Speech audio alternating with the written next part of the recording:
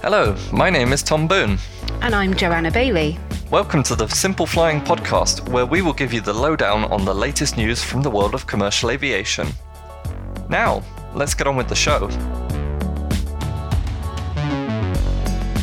Coming up in today's show, I'll give you a bit of an update into the situation with the Middle East's biggest carriers, and we'll take a look at the airlines that are starting to resume commercial flights.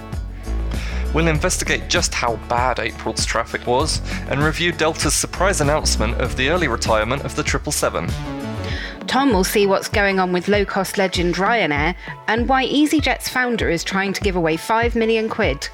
So, let's get on with the show.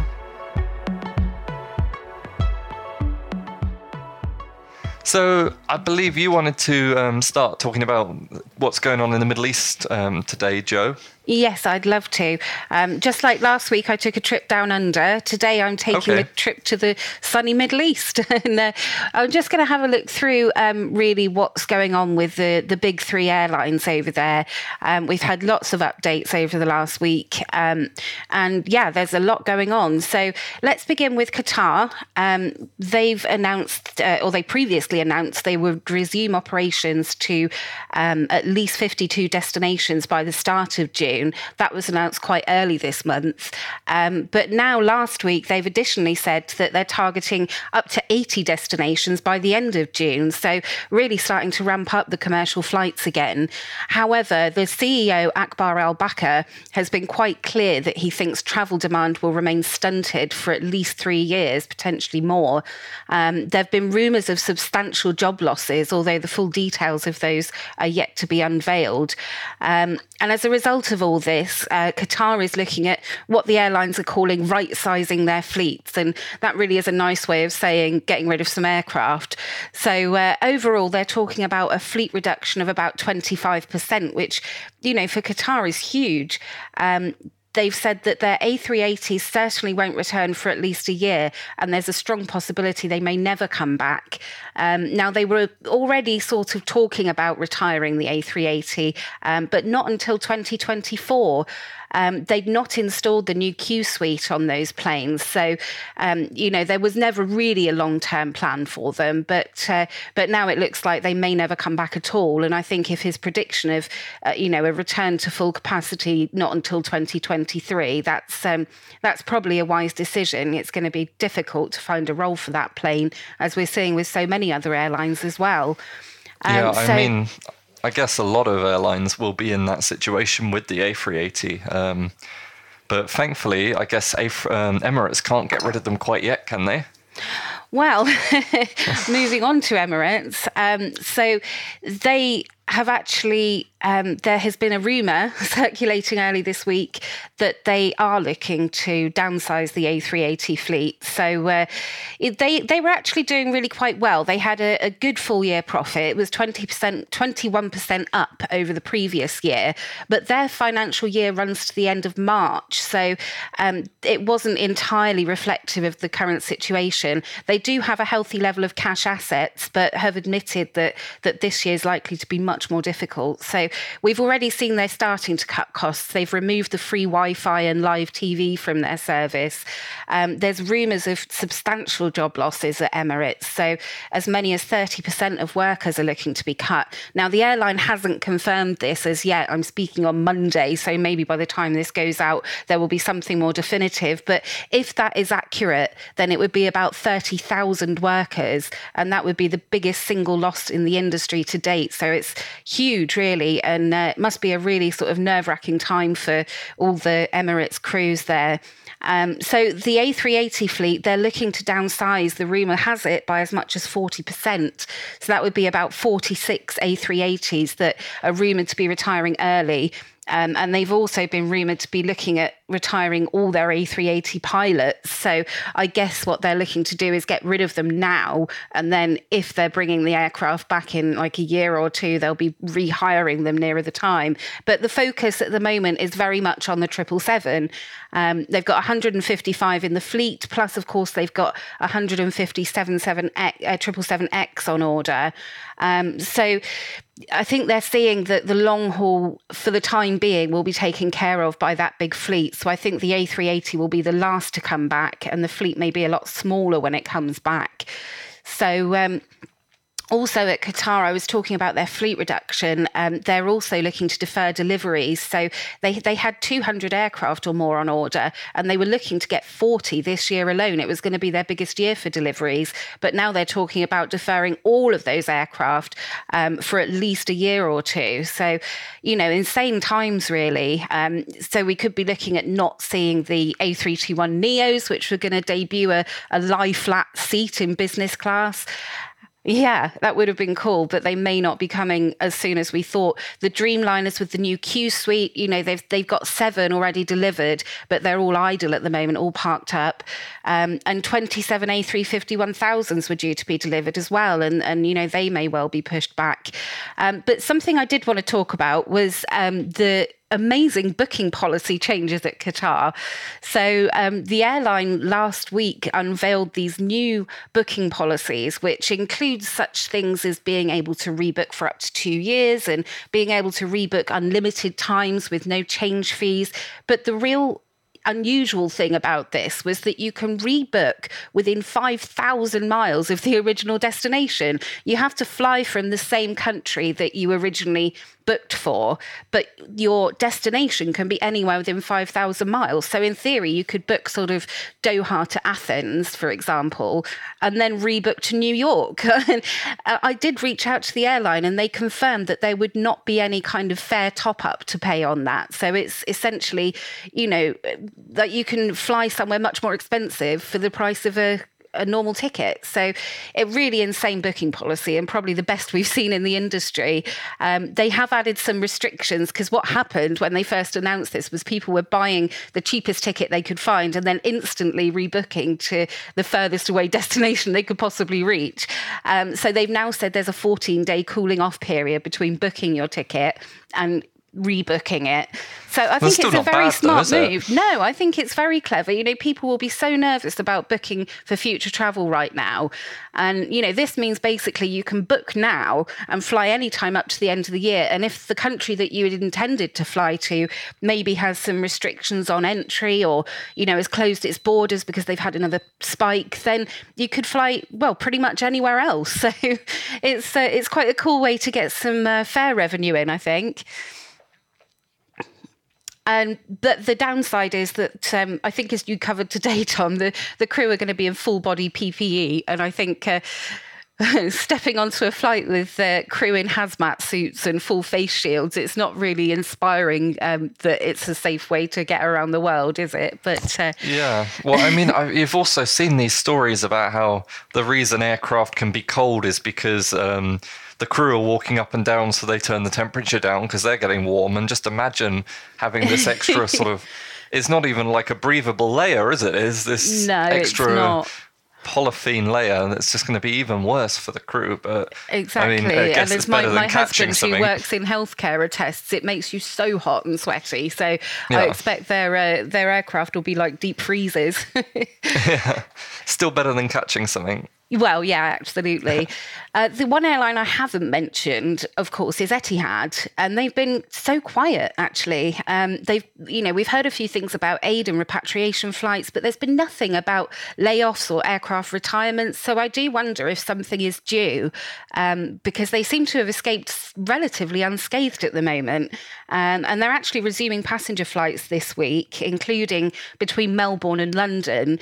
Now, of course, the UAE's still got this transit ban in place, so passengers are going to have to stay on the same aircraft. So it's almost like a direct flight, but with a stop. So not a non-stop. We always have this debate on simple flying between non-stop and direct, but Emirates as well is starting on Thursday, the 21st. So the day our podcast goes out, and they'll be going, as well as to Melbourne and London, they'll be going to Sydney and Frankfurt, Paris, Milan, Madrid, Chicago and Toronto. So I think it's a bit of a sign of things beginning to step up, but probably quite slowly. And I think that leads quite nicely into, if you'd like to tell us about some of the other airlines that are announcing some flight resumptions, Tom. Yeah, so I've been doing a lot of stories on flight resumptions, and It seems as though the industry is starting to recover. We've seen passenger numbers in the US start to go up, and the number of daily flights tracked are going up. But there's a lot of airlines sort of looking at their return to service now. I think the most ambitious that I've seen to date is Ryanair. They're planning to operate 1,000 daily flights from the 1st of July. The planning is the key word there. We'll have to wait and see what happens. A lot can happen in a month. But more on Ryanair later. But yeah, the Lufthansa group is only eyeing 1,800 flights per week by the end of June. And again, that's going to be mostly Lufthansa flights just because Lufthansa is the biggest airline in the group. But they're still reviewing whether Austrian Airlines will resume flights in June at all. As we've seen, if you read Simple Flying, which I'd hope you would if you're listening to our podcast, there's been quite a few date changes, and recently they pushed it back a 5th time to the 7th of June. And then, Qatar Airways, as you mentioned earlier, they're eyeing 52 destinations by the start of June. And I think the interesting one is IAG, because they did talk about a resumption plan. However, there's a big spanner being thrown in the works with this, in that Boris Johnson wants to implement a quarantine in the UK. Mm-hmm. And if you ask me, that's sort of too little too late, with the UK being the sort of coronavirus epicenter in Europe at the moment. You'd think that the quarantines would instead be in other countries, blocking UK travellers. Well, you'd think so. But yeah, it's at this time countries like Germany are looking at getting rid of their quarantines, so the carriers are getting a kickstart, whereas the UK is going to bring this in. And as we mentioned, I think last week, no one is going to travel if there is a quarantine, unless you're, say, moving house across seas, because you can't go for a holiday if you're going to be stuck somewhere for 14 days. No, exactly. And I think for British people as well, the idea of Ryanair restarting some routes in the hopes that people will be desperate to get away after being locked down for so long. There's very few people, particularly those that have now returned to work, who can afford to go on holiday for a week or two and then also stay at home for 2 weeks. That was a month off work, and it's not going to happen. So, yeah, it's a tricky one. And I hope we'll get some details on that, because there's been a lot of rumours about this quarantine and not really any firm kind of decision coming out of Westminster. But fingers crossed it's not too restrictive, because it really would make the whole thing of airlines starting flights to London again just null and void. Yeah, and I mean, London is like one of the centres of aviation, if not the centre of aviation in the world. And with this quarantine, that's just effectively stripped off of it, at least for the time being, and puts its recovery way, way back. Yeah, and like you say, it's just mad to do it now, when for the past 8 weeks we've been locked down. They've been allowing passenger flights to continue. So crazy. If anything, it should be being relaxed now. Yeah, definitely. But another interesting one, which isn't strictly speaking a flight resumption, but it was Virgin have announced what their summer operations next year will look like. And it's sort of the first time that they're going to be without their Gatwick hub. So they're shifting the majority of flights over to Heathrow, which I believe is 30 or so destinations off the top of my head. Yeah. And then there's going to be a handful of flights from Manchester. And Virgin is keeping flights from Belfast and Glasgow, but they're just going to be a couple of seasonal flights, mainly to Orlando. So lots of Virgin flights to Orlando. Not that many from anywhere other than Heathrow, though, which is sad, but understandable. Absolutely. And it does mean that there's a rather large amount of Gatwick slots going up for offer, which could be interesting to see if some more airlines jump in and offer some flights to London. Yeah, well, I did see we covered a really interesting story about whether Gatwick will really miss Virgin. So if you are looking for something to do, I would recommend reading that story. Excellent. And sort of moving on to a similar but slightly different topic, I wanted to discuss the traffic in Europe in April. And unsurprisingly, this was horrible. It must have been the worst month yet. I think it must have been obviously years and years and years and years and years ago, there wouldn't have been this many passengers, but still, for most days, or for the entirety of April, both Heathrow and Frankfurt saw less passengers than they would take in a typical day last April. That's crazy, isn't it? Over a whole month of operations. Yeah. So passengers at both airports dropped to around 200,000 for the entire month. And interestingly, you think these were the two busiest airports in Europe prior to this. It seems as though Frankfurt Airport still is now the busiest airport in Europe in terms of aircraft movements, according to Eurocontrol, getting over 200 a day, which would explain why I'm looking out of my window and seeing constant planes flying past, while people on Twitter in London are seeing no planes. Yeah. But yeah, again, it brings us to this whole point. Most of those are cargo flights, though, are they? Yes and no. There's obviously a big increase in cargo flights, but I noticed an awful lot of Lufthansa small narrow bodies flying past, and there's obviously the cargo flights that I think Delta and United are operating. Yeah. But yeah, there's obviously been an increase in cargo, but there's still keeping some passenger stuff open. That's great to hear. I've not seen an aircraft contrail for the longest time. I mean, I'm not that close to an airport, but there's usually something in the sky to look at. Yeah. I mean, since I mentioned that we've had them going past the window just a couple of minutes ago, I've already seen two flying past. It's crazy. And that's my day here. So if you want to see airplanes, move to Frankfurt. That's the moral of that story. Absolutely. But I mean, yeah, it does look like things are slowly starting to resume. So hopefully the numbers in May and June will be slightly higher in Frankfurt. But June could be horrible again for Heathrow if this quarantine is brought in. Yeah, no, I absolutely agree there, Tom. It would be a disaster for London and for European aviation in general, I think. It's going to hit an awful lot of carriers. So shall we take a hop across the pond? And, let's do that on one of those Delta cargo flights that's being operated by a 777, I believe.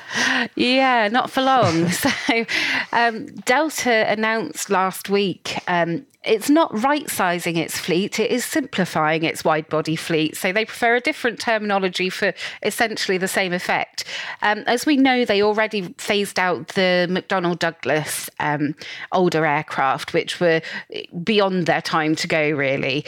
But now they're actually removing all their 777s. All 18 will be phased out by the end of this year. So this is, Delta's been flying the 777 since 1999, so they've got a bit of history.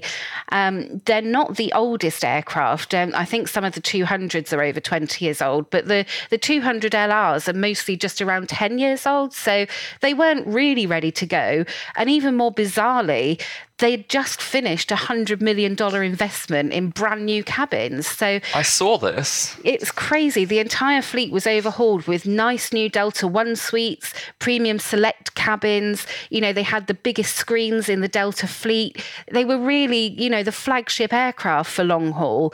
So it's really disappointing, I guess, to see so many beautiful new cabins going to scrap straight away. And they really only just finished the revival towards the end of last year. So bizarre that they should pick these ones for getting rid of. But I guess if somebody's got to go, then somebody's got to go. So what happens to the seats? Will they end up in different aircraft, or will they just end up in a warehouse somewhere? It's very difficult to say, isn't it? Because I'm not sure that they'd be transferable to any other aircraft. The A350 is a slightly different shape, and they've already got the Delta One anyhow. So it would have to be something smaller. The Dreamliner's got too much of a curve to fit those Delta One suites. So maybe they'll get some scissors and cut the edge off. Yeah, I would think they'd be very reluctant just to bin them. So whether they'll end up on the second-hand market, whether they'll be transferred to maybe a joint venture partner, looking at Virgin here, maybe. I don't know. But on the upside, Virgin's just launched their new suite. Well, they have, yes, but they do have other aircraft that are looking for a refurb. Again, they're not really big enough to take seats straight out of a 777, but maybe the Dreamliner fleet at Virgin could have a modified Delta One. I don't know. These are pure speculations and very difficult to say, obviously. But on the upside, they'll be focusing on the A350, which is a fantastic aircraft. Everybody loves it. It's going to be flying to Sydney and all its other long-haul routes. So there is a silver lining within the cloud, I guess, but it must be really disappointing for Delta and for their bank managers particularly to see their 100 million investment disappearing after just a year in service. So that's where we're at. So that's my update on Delta. What's up with Ryanair? Okay, so I mentioned this earlier, but Ryanair is one of those airlines that I love keeping an eye on, and it's been a really interesting week for them. We've had, as always, some wonderful comments from O'Leary, wonderful in the terms of they're just so bizarre that you wonder how someone can get away with saying them. He has some very colourful language. Yes, he does, and we had one of them this week, but I'm not going to start with that. I'm going to start with the flight resumptions that I mentioned earlier. Start with the sensible stuff. Yeah, let's start sensible and then we'll get a bit wacky. But so we mentioned that they're aiming for 1,000 daily flights from the 1st of July. And obviously these will come with some strings attached, which mostly will be strings attached to passengers. So Ryanair is interestingly deciding that passengers should avoid checking in baggage if possible. Which would strike you as weird because you'd think baggage is a great source of income for the airline. But what it's doing is essentially they're trying to reduce contact between airport staff and passengers. So they're saying don't check in at the airport and don't drop baggage if you can avoid it. Don't check in at the airport has always been a good tip with Ryanair when they're charging €40 for the privilege. Well, yes.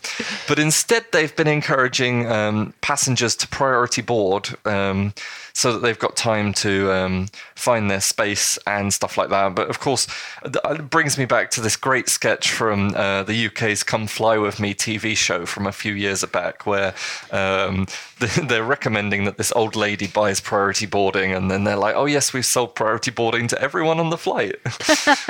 Yeah, there is a point there. Yeah, there's a point with priority boarding where it just how is it still doesn't priority? become worthwhile. But the most bizarre thing I think we saw is that passengers are going to have to ask for permission to use the onboard toilets. Please, ma'am, may I go to the loo? Yeah, exactly. It's just like being back at school. But I do wonder if there's sort of like an emergency, like if you've got to go, you've got to go, how this is going to be managed with like a queue system or... But that's Ryanair's problem. Yeah. And I guess they're not social distancing because he already said he doesn't agree with that. Yeah, no, they're not. And I think that's sensible personally. I mean, everyone has their views on this. I'm personally against social distancing on flights because the evidence does show that transmission is unlikely on aircraft and that masks are the way forward. And if we do social distance on flights, then we're going to have to charge an insane amount of money to make up for the unsold seats. And you're still not sitting 1.5 meters to 2 meters away from someone else anyway. So no, it really defeats the point. Yeah. But the last thing I wanted to touch on terms of their resumption was that masks will be required to be worn throughout the flight. Understandable. However, they are still selling pre-packaged snacks and drinks for card payments only, which begs the question if you have to wear a mask for the whole flight, how are you going to eat? That's a very good point. It is a good point, and I'm really not sure what the etiquette on this is because I was on a train the other day and I had bought some pizza at the train station bakery. Don't ask about that. It sounds horrible, but it's okay. And I was on 2 trains. The first train, I didn't actually feel confident enough to take my mask off to eat the pizza because I was like, am I allowed to do this? And then the second one I did because I'm like, right, my tummy's rumbling, I'm hungry. Took the mask off and there were some dirty looks thrown across it to me, but No, it's very strange. Maybe you're supposed to buy your Ryanair snack box and then take it away with you and eat it somewhere else. But then you could buy something much nicer for much less money, I'm sure. Yeah. I mean, although their cheese on toast is pretty good, so. I've never tried the food on Ryanair because the one time that I psyched myself up for it, they actually didn't have what I wanted. So I usually just buy like a sandwich in Pret, or I'll go to Burger King if we're in Frankfurt, and just eat that on the flight. Yeah. Because I love the envious glares that you get when you open a warm burger in front of everyone. I have to say, in my experience, and it's a bit off topic, but the low-cost carriers that sell food, I do find the food tends to be quite good. In comparison with some of the kind of full-service airlines that are trying to cut costs and give you a meal that really shouldn't be served to your dog, Yeah. Well, I mean, again, off topic, but while we're down this little rabbit hole, when I flew with Wizz in January, I had this really bizarre sandwich. It was like a sort of panini type thing with ham and cheese and olives. Oh, I quite like olives. It's not for me, I picked them out, but and yeah, that was that. But I still want to talk about Ryanair, so back onto the topic. Back to what we're supposed to be talking about. Yeah, we had these wonderful comments, and I think these are possibly some of the best comments that O'Leary has come up with to date. He likened Lufthansa to a drunk uncle at a wedding. Yeah. Not happy about those bailouts, is he? No, he wasn't. I think this in particular was because the German airline group is apparently being greedy with state aid, according to him. And yeah, he's not happy with the state aid because earlier this week, Ryanair asked the judges in the EU to cancel approval of a 455 million euro guarantee for airlines in Sweden. So that sort of brings us to today, Monday, for listeners who are still with us after our little sandwich ramble escapade. There. Yeah, that brings us to today, and the airline released its financial figures for the year ending March the 31st. And it had a post-tax profit of 1 billion euros, so it's not doing too badly. Considering really good. some had already seen the impact by the end of March. But I imagine their April's not going to be very good, though. Yeah, I can imagine that too. Although they wouldn't have had so many costs because the aircraft haven't been flying empty. But we'll have to wait and see how the current year unfolds. It will be really interesting to have this conversation again in a year's time. Oh, yes, absolutely. Absolutely. I can't wait for a year's time, actually, for all this to be over. But in a year's time, will EasyJet still be receiving new A320s? Nice segue, Tom. I like it. So, yeah, from one low-cost carrier to another, EasyJet, who is obviously the UK headquartered little orange airline, they have been, if you've not been caught up on this, there's been a spat going on for several weeks now between the original founder of EasyJet, Sir Stelios Hadjiioannou, if I've pronounced that correctly. I'm just going to call him Sir Stelios from here on in to save my blushes. And he is keen for the airline to cancel its order with Airbus. And he's been really using some strong-arm tactics to try and make this happen, which has included threatening to vote out directors, trying to remove the CEO. And now he's gone another step further. He believes that the EasyJet order with Airbus was a bribe, because there was that whole thing with Airbus salespeople bribing airlines to make big orders. And he's determined to prove that this is the case. So now he's offered up a cash bonus or bounty, if you like, for any whistleblower that's prepared to come forward with information that leads to the cancellation of the order. So he's offering up £5 million, which is about $6.2 million, for any information that leads to a cancellation of 100 or more aircraft. Now, I believe the airline's backlog is only about 115 aircraft, so it's pretty much the whole order he wants cancelled. He's even said that he will pay any legal bills incurred heard by the informant. So that suggests he is expecting a backlash from Airbus. And he says that he will pay for anything from small tips, anything from lavish entertainment at the Paris Air Show, up to the equivalent of the QPR sponsorship fee. So any unexplained wealth or any ostentatious spending by EasyJet employees could also give him a hint.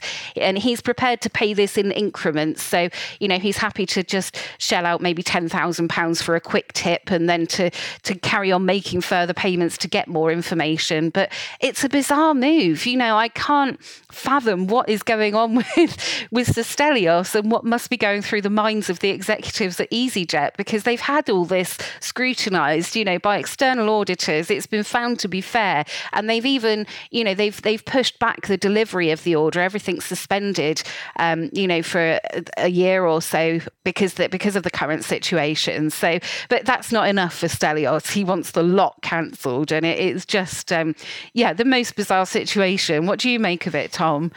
Well, it is interesting. I mean, I saw a presentation that was made by Stelios, and I have to say I love his PowerPoint skills, because there was some wonderful paint images in there.